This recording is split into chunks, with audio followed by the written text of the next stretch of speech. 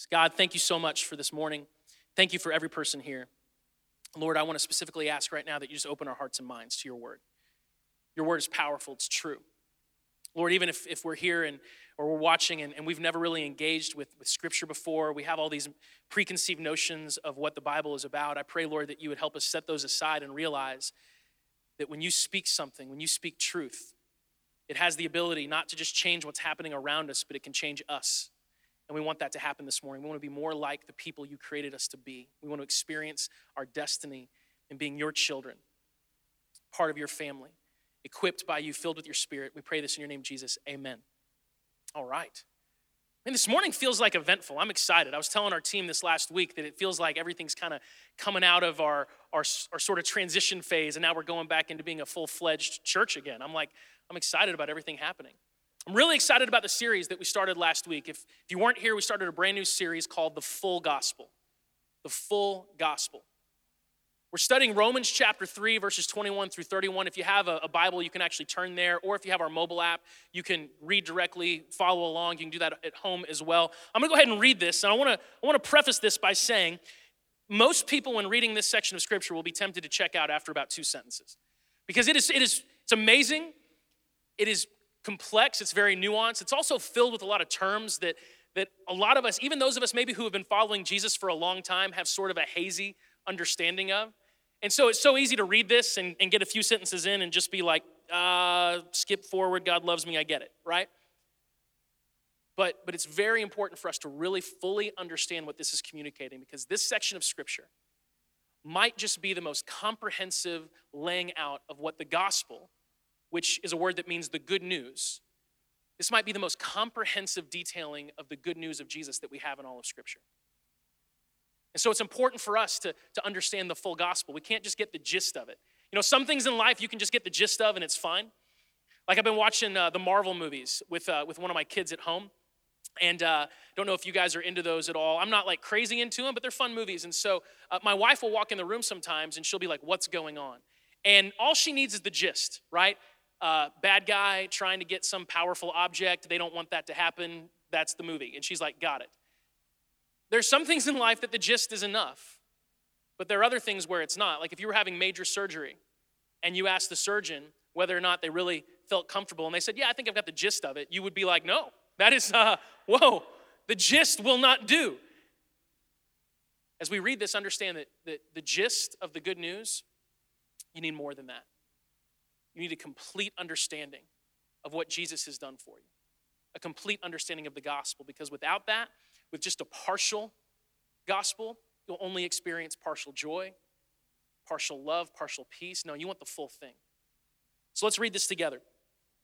Romans 3, 21 through 31. But now the righteousness of God has been made manifest apart from the law, although the law and the prophets bear witness to it. The righteousness of God through faith in Jesus Christ for all who believe, for there is no distinction. For all have sinned and fall short of the glory of God and are justified by his grace as a gift through the redemption that is in Christ Jesus, whom God put forward as a propitiation by his blood to be received by faith. This was to show God's righteousness because in his divine forbearance he had passed over former sins. It was to show his righteousness at the present time so that he might be just and the justifier of the one who has faith in Jesus. Then what becomes of our boasting? It's excluded. By what kind of law? In other words, it's saying, by what kind of law have we been justified? By a law of works? No, but by the law of faith. For we hold that one is justified by faith apart from works of the law. Or is God the God of the Jews only? Is he not also the God of the Gentiles? Yes, of Gentiles also, since God is one, who will justify the circumcised by faith and the uncircumcised through faith. Do we then overthrow the law by this faith? By no means. On the contrary, we uphold the law. Again, there's a lot going on here. It's very nuanced. But there's 4 major concepts that we're tackling in this series. And I believe if you understand, or at the very least have a pretty good understanding of these concepts, you're in a really good place to experience what God ultimately wants you to experience as a believer. Last week we talked about the first concept, which is righteousness through faith. righteousness through faith. Today, we're going to look at justification by grace. Next week is propitiation by atonement.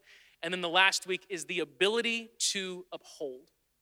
The ability to uphold. The ability to actually do what God calls us to do. Those four concepts give us the full gospel. And so what I want us to do this morning is have a little bit of conversation about definitions, like really exciting stuff, right? Who came to church this morning being like, you know what I want? I want to learn definitions of words. That sounds like spiritual and impactful. But the reality is sometimes we read scripture and we see words and we know that those words are meaningful. We might even understand, like I said a minute ago, the gist of the word. But if we don't actually know what's being communicated, we're missing out on the power of what's being said. You know, sometimes you say something and it's powerful. Those of you who have a spouse, think about the first time, or maybe you're engaged, right? You're at that level of commitment. Think about the first time that person looked at you and said, I love you. How powerful was that moment? Right? That word love, it meant so much. I'll never forget the first time I told my wife that I loved her. She looked at me and it was like her eyes were they're blue and they're beautiful and they were bright and she just said, thank you. And, that meant the world to me, It's a powerful response to that. Sometimes you just got to keep at things, right? That's what I did. But see, sometimes what happens when we read scripture, especially sections like this, is we read some statements. And there's a lot of words, and especially when they're kind of religious words, and we're sort of like, yeah, I sort of understand that. But no, we've got to hear the power of what's being spoken to us. If we go back to verse 23 and 24 for just a moment. It says, we've all sinned and fall short of the glory of God. And if that's a hard thing for you to come to terms with, this is how I think about it. I have fallen short of my own standards like 1,000 times. I fall short of my own expectations, let alone God's. That's easy for me to grapple with. It says that we've all fallen short of the glory of God, but we are justified by his grace as a gift. We are justified by his grace. This morning we're talking about justification by grace. And so I really want to make sure that we understand what these words mean because they are powerful, powerful words. Let's start with justification. Justification. This is a core concept of our faith. So if you're like a new believer, it is so vital for you to understand what justification is all about. If you're someone that hasn't put your faith in Jesus yet, good news, this will help you understand what you actually receive when you do that. Justification it's a massive term. We see it elsewhere in Scripture all over the place. Romans 5:1 says, therefore, since we've been justified by faith, we have peace with God through our Lord Jesus Christ. Titus 3:7 says, so that being justified by his grace, we might become heirs according to the hope of eternal life. We see this phrase, justified, pop up all throughout the New Testament. We are justified because of the grace of God. But what I found is that very few people actually have a real understanding of what justification actually means. In fact, I would put myself in that camp just a few years ago. Like honestly, 4 or 5 years ago, if you would have come up to me and just on the spot, without any prep, said, hey, Justin, you are justified by God. What does that mean to you? I would have said, yeah, I'm forgiven. God has forgiven me. And that's true. God has forgiven us. Forgiveness, it's part of justification, but it's not the full picture. Let me give you an example. Legally speaking, there's something called a pardon. And if someone's pardoned, what that means is that they are guilty and their guilt is recognized. But someone who has authority determines that they don't need to worry about paying the price for their guilt anymore, and they're pardoned. And in that sense, all of us have been pardoned by God. He's looked at all of us and he sees our sin, right? He knows everything. We've all fallen short. And so, yeah, he has chosen to forgive us. We've been pardoned. But he didn't stop there. Justification, legally speaking, would be you being declared not guilty. You've been declared innocent.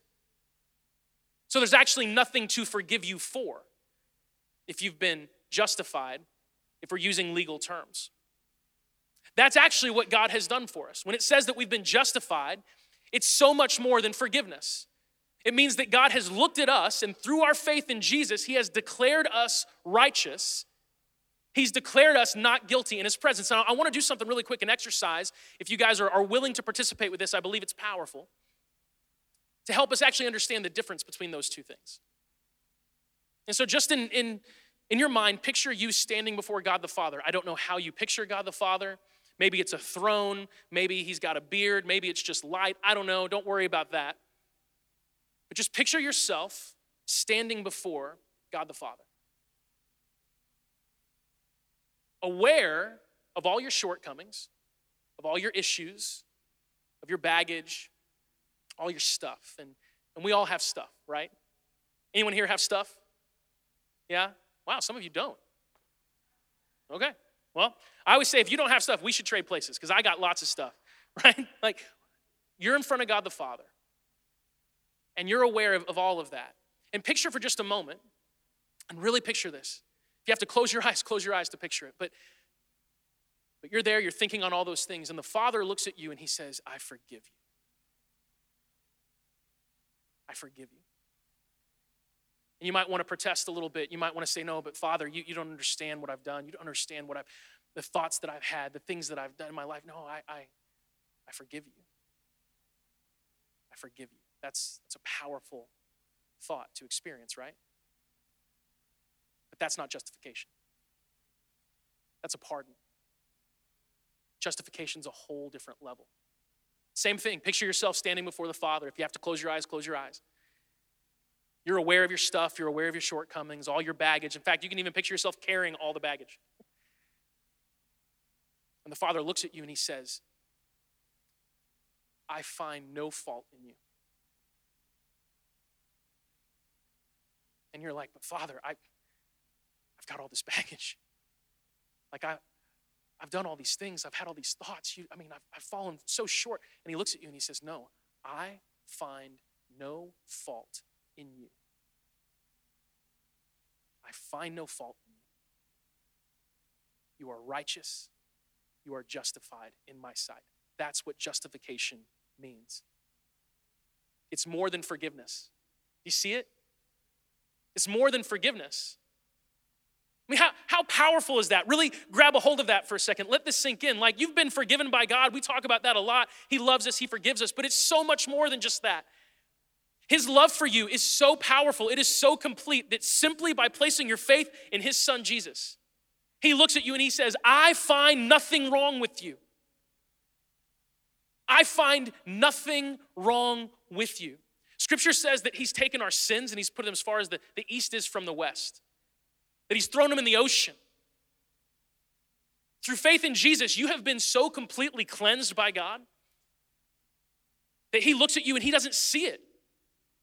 Like, you might even bring it up and say, God, I struggle with this. And he's like, what are you talking about? I see nothing wrong with you. I find no fault in you. Your phone going off during church isn't even a sin. It's good. You're justified. It's all fine. I find nothing wrong with you. I find no fault in you whatsoever.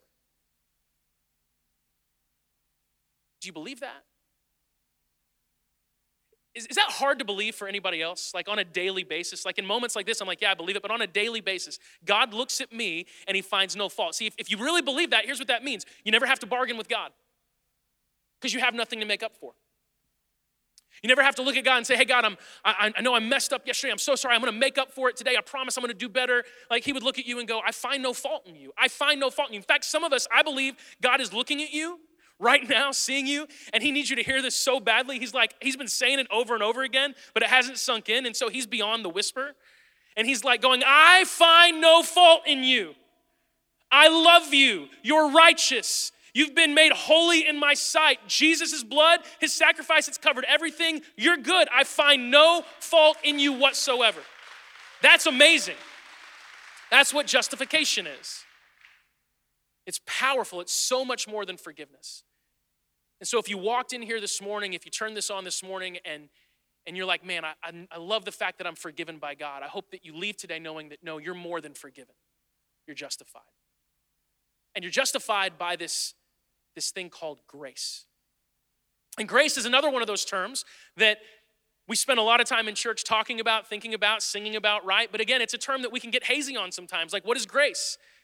And I have found that a lot of times whenever we're in this mode, like everything just sort of becomes forgiveness. You know, what is justification? It's like, I'm forgiven by God. What is grace? I'm forgiven by God. But no, we've got to know these terms because this is powerful. Grace is really powerful. Grace is like the initiator of everything that God does. Like he loves us by his grace. He saves us by his grace. He justifies us by his grace. And if you want a really basic definition of grace, it's simply this. Grace is getting what you don't deserve. Getting what you don't deserve. It's different than mercy. Mercy is you not getting what you do deserve. Grace is actually receiving what you don't. It's a slight difference, but actually really, really different if you think about it. For example, let's say you have a job and you don't do your job well. In fact, you mess up in a major way. If your boss finds out that you messed up, you lost the client, whatever mistake you made, and decided not to fire you, that would be mercy. Because maybe you deserved to be fired, but you weren't. You were given mercy. And you would walk away with mercy being like, thank you, oh, thank you. Grace would be your boss giving you a promotion and a raise, even though you just did what you did. And you'd probably walk away from that conversation confused. Because grace does not make sense. That's something that I need us to understand. Like, ultimately speaking, grace does not make sense to us as people because we experience very little grace. We live in a world that gives very little grace. We live in a culture right now where if you say the wrong thing, if you tweet the wrong thing, doesn't matter who you are, you could be famous with millions of fans. You said the wrong thing 10 years ago, no grace, right? You're out, you're canceled, you're done. Our culture talks all the time about love, but it doesn't give very much grace. Because we don't understand grace as people. We live in a world that understands love by merit, but not love by grace. So it doesn't make sense to us. Let me kind of explain how this works with God. The word salvation, that's another word that we often talk about, hear about in church, salvation. Hey, salvation really has three parts. Number one, justification. That's what we just got done talking about. God, through faith in Jesus, looks at you and says, you're righteous. Justification is an act of God. You don't do anything. Like you didn't have to do anything, right? Raise your hand if you did something prior to Jesus coming and dying for you on the cross. Anyone? No, right? That's pretty easy for us, right? Because he was like 2,000 years ago.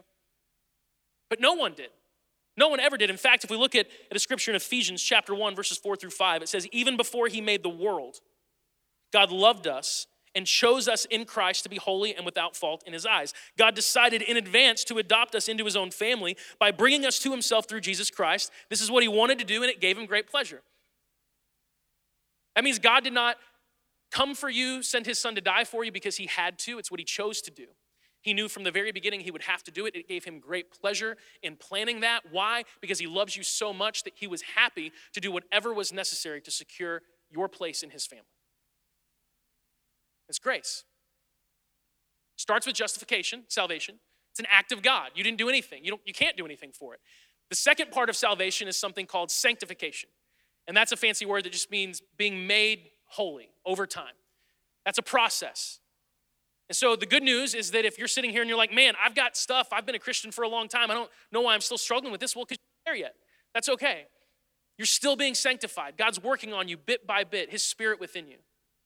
And then the third part of salvation is something called glorification, which means the ultimate moment when we are in God's presence, no more issues, no more baggage, that's all done. We have eternal life with God. Something that Paul talked about, for example, in Romans chapter 8, verse 18, when he says, for I consider that the sufferings of this present time are not worth comparing with the glory that is to be revealed in us.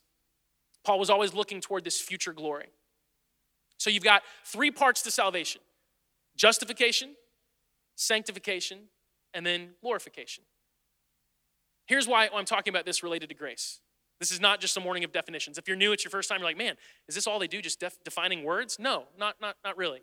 But it's important for us, again, to know these words so that they can have the impact. That whole process of salvation doesn't make sense.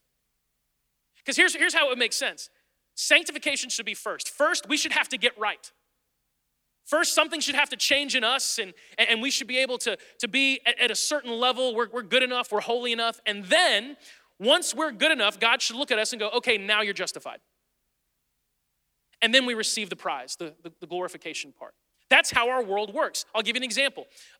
For several years, I have coached youth basketball. Never 2 seasons in a row, because it's not good for me to be a pastor and a coach in the same community. If you're a referee in the youth basketball, you probably recognize me, and I'm sorry. But you made a bad call, and I had to do what I had to do, so you got to get better. I'm just joking. No, I've coached youth basketball, and if you've ever done this, by the way, anyone in the room ever coached youth sports at all? You guys have been youth? Okay. Sometimes you have to go through this process, especially with young kids, and it is like, I hate it, and I know the kids hate it. It's awful. It's like a necessary evil, and it's called assessments. And what assessments are is all the kids who are going to play, they all show up, and they all have to do these drills in front of their friends and in front of coaches. And if you're a coach, you're standing there with a clipboard, and you are numerically rating the ability of like 8-year-olds. You know, it's really messed up, but necessary. And the reason you do that is because you're trying to make sure that the teams are balanced, and even that you know, all the kids who have played for years don't all end up on the same team, and all the kids who thought, yeah, I'm going to try this out, they're all on the same team. That would be a horrible experience. And so you've got these kids, and they're going through their stuff, and you're sitting there as a coach with a clipboard, and you're making notes, and it's like they're looking at you nervous, and you're like, man, this is awful for me too. And every year that I've coached, I guess because the Lord loves me, I've gotten the first pick every year. And so what do? I pick the best kid. Like, shocker, right? That isn't grace, by the way. Like, that's me wanting to win. So I pick the best kid. And then when my next pick comes up, guess what I do? Whoever's the best kid on my list that's still available. That's what makes sense to us. You know, every year there will be a kid who's like, clearly, you've never even heard of this sport. Like, I think you may have just walked in a few minutes ago and said, sure, I'll try this. And you can tell this is totally new to this kid. It's like, he's never done it before at all. And those kids, guess where they get picked? Last. They're the last ones, because that's how our world works, right? How odd would it be if I got the first pick and I decided to pick the kid who was the worst, who'd never played before? And I'm like, no, I'm going to pick him with my first pick, and then I'll start working with him. Like, I'll pick him, I'll secure his place on my team, and then after I pick him and choose him for my team, then I'll start to teach him how to play. I mean, I could go about that as a strategy, but I don't know how well it would go for me in the season. But that's what God's done with all of us. Doesn't make a lot of sense. It's not the strategy that we would choose as human beings, but God has chosen you. And he chose you, and he gave you his son, and he loved you before you had even displayed one iota of what he desired in you. It's grace. It's unmerited love. That before you breathed, God loved you. Before you had done anything, God chose you. And he didn't choose you because he looked at you and said, man, they've got potential. I'm not saying you don't have potential. I'm just letting you know that that's not why God chose you. God did not choose you because he's like, ooh, wow, that one, super smart. I want that one on my team. And by the way, if that is how God chose people, the disciples would make no sense if you know the story of Jesus, right? He's not the best of the best. He doesn't choose us because of what he sees in us. He chooses us because of who he is. And he loves us. There's a man named Charles Spurgeon who was a preacher many, many years ago in England. And sometimes when I write his name down in my notes, autocorrect changes it to Charles Sturgeon, and that's fine. But Spurgeon once wrote this. He said, such is the grace of God. It does not visit us because we ask it, much less because we deserve it, but as God wills it. And the bottles of heaven were unstopped. So God wills it, and grace descends. No matter how vile and black and foul and godless men may be, he will have mercy on whom he will have mercy. And that free, rich, overflowing goodness can make the very worst and least deserving the objects of his best and choicest love. That's grace. You have been justified by grace. God looks at you and he says, I find no fault in you. So whatever fault you find in yourself, you are alone when it comes between you and God in fixating on that. I'm not saying there aren't things you need to work on, like sure. That's sanctification. That'll happen over time. But when it comes to that initial moment of God declaring you righteous, it's just by grace. It's just you have faith in Jesus. By his grace, he loves you. He says you're righteous. He says you're good. He finds no fault in you. And it doesn't matter what you've done. It doesn't matter where you've been. It doesn't matter how short you've fallen. None of that matters because you've been justified by grace, unmerited love. It's a powerful concept, and we have to understand that. In fact, worship team, if you guys want to make your way out, we've got to understand that this morning because we can't walk around and carry shame and guilt and fear and worry as if somehow our relationship with God is fragile. I think some of us sometimes believe that there's some fragility in our relationship with God. And we believe that because we experience fragility in all other relationships. Even the relationships that should be secure. Some of us grew up in homes where the love that we had from our parents was not secure. Maybe it was absent, or it was fragile, or it was performance-based, and we're wired that way now, but that's not how God is. Your relationship with God is not fragile. It is secure because you have been justified by grace. God finds no fault in you whatsoever, none, zero, zip, there's none. Why? Is it because of what you've done? No, it's because of who he is, which is great, which means you can't mess it up. You cannot mess this up. Like it's impossible. There's nothing like that in the world. There's nothing like that in the world. There's nothing that you can have in this world that you can't mess up. Believe me, I got 4 kids. And it's so hard being a parent sometimes because every child, when they're handed to you, they love you and they think you're amazing and smart and like you know everything. And then eventually one day you see them roll their eyes at you and you realize they think I'm stupid. And then if you're honest, you go, I've kind of earned that at this point, There's nothing in this world that I could hand you that you could not mess up if you tried. But the love of God, your status in his family, the fact that you're justified by grace, like he's given that to you, take it, receive it through faith in Jesus, and guess what? You can't mess it up. You can try, but it's indestructible. You can try, but it's indestructible because God's grace, his love for you, there's nothing like it. You got to believe that. Like we're believers. It matters what we believe. If we're believers, it matters what we believe. It matters how intensely we believe. Do you believe that the love that God has for you is indestructible? Do you believe that he looks at you and says, I find no fault in you and there's nothing you did to earn it, which means there's nothing you can do to break it? Do you believe that this morning? That's good. You need to believe that. And here's why. When you have such security in your relationship with God, guess what? That security translates to every other aspect of life. There are many people right now who are experiencing a lot of insecurity because of the status of our nation, depending on their political views, depending on who the president is or isn't or will be or won't be and things like that. But no, guys, come on. Our security has nothing to do with those things. Nothing to do with those things. Jesus is the King. He is the King of all, and he loves us, and we're part of his family. And he's forgiven us, and he's brought us into a relationship with him, and we can't mess it up. It's beautiful. Here's how beautiful this is. The only thing I can think of doing in response is worship. It's like, what do you do with grace? Like he hands it to you, you can't break it. You can try, you can throw it on the ground, you can step on it, you can do whatever you can think of to destroy it. It can't happen. So what do you do with it? You just enjoy it. Like you just enjoy it. That's what you do with grace. You bask in it. You reflect on it. You walk around being like, whoa, like when Megan said, I thank you, after I said I loved her, and to give her credit, it was 3 weeks into our relationship in high school, so, I was a little forward. But that was one thing. But when she finally looked back at me and said, I love you too, you know what I did? I basked in it.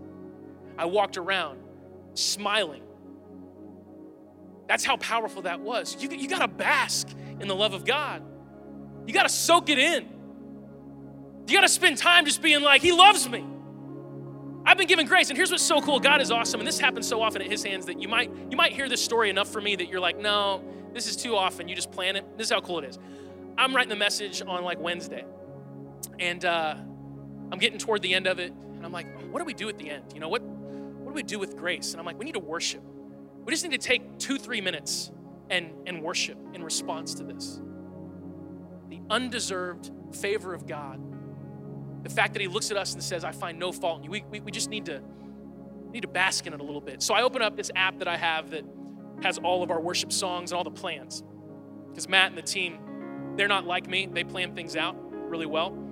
I'm not good at that, so I apologize. But Matt's a planner. He's awesome.